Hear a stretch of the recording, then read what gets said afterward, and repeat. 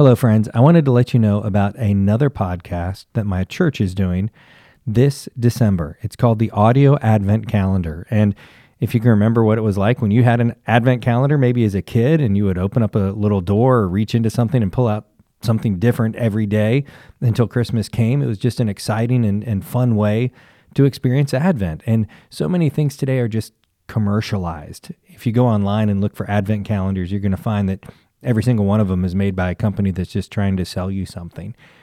So we wanted to do something to get back to the spiritual roots of an Advent calendar and to remind us about Jesus and his birth. And so every day during the month of December, someone from our church has a story or an anecdote or just a reflection on Christmas.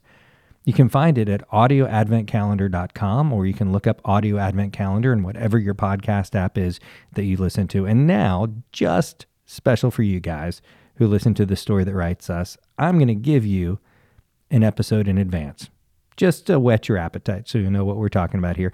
It's something I think will be neat for your family. There'll be a new one every single morning that comes out December 1st through December 24th. So here's a teaser so you can get a taste of what the Audio Advent Calendar is all about. I hope you'll subscribe and listen.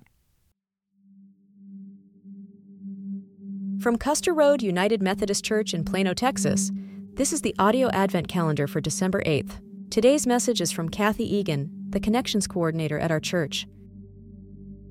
So several years ago, probably 10 now, I was on staff at another church, a smaller church in McKinney, and it was the Christmas season, and we had done lots of Christmas ministries. We probably had 3 angel trees. We had adopted families.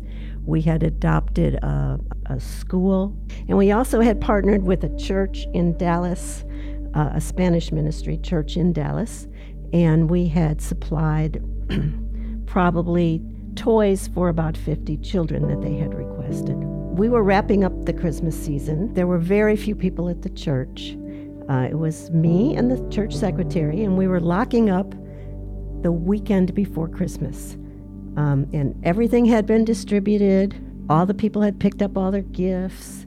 And there was a call that we got from the church in Dallas, and they said, "Could you help us? We now have 50 more children than we expected."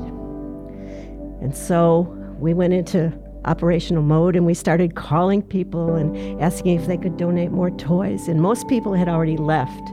They had left to go visit family for Christmas, or they were tapped out. They didn't have any money, didn't have any more funds. The church didn't have any more funds available. And so we were very, very crushed that we could not help these 50 additional children. And so we started locking up the church, feeling very disappointed in ourselves, because we thought, we should be able to do this, but we couldn't. And so we were locking up the church, getting ready to walk out, and there was a knock on the door of the church, and it was a man standing there. And the church secretary and I went and "Can we help you?" And he said, "Well, I was just wondering, I own a mailing center, and we've been collecting toys for the Toys for Tots program. The Marines came and picked up all the toys last week, and they're not coming back, and people have still been bringing toys. Can we give you these toys? Do you know of anybody who might want them?"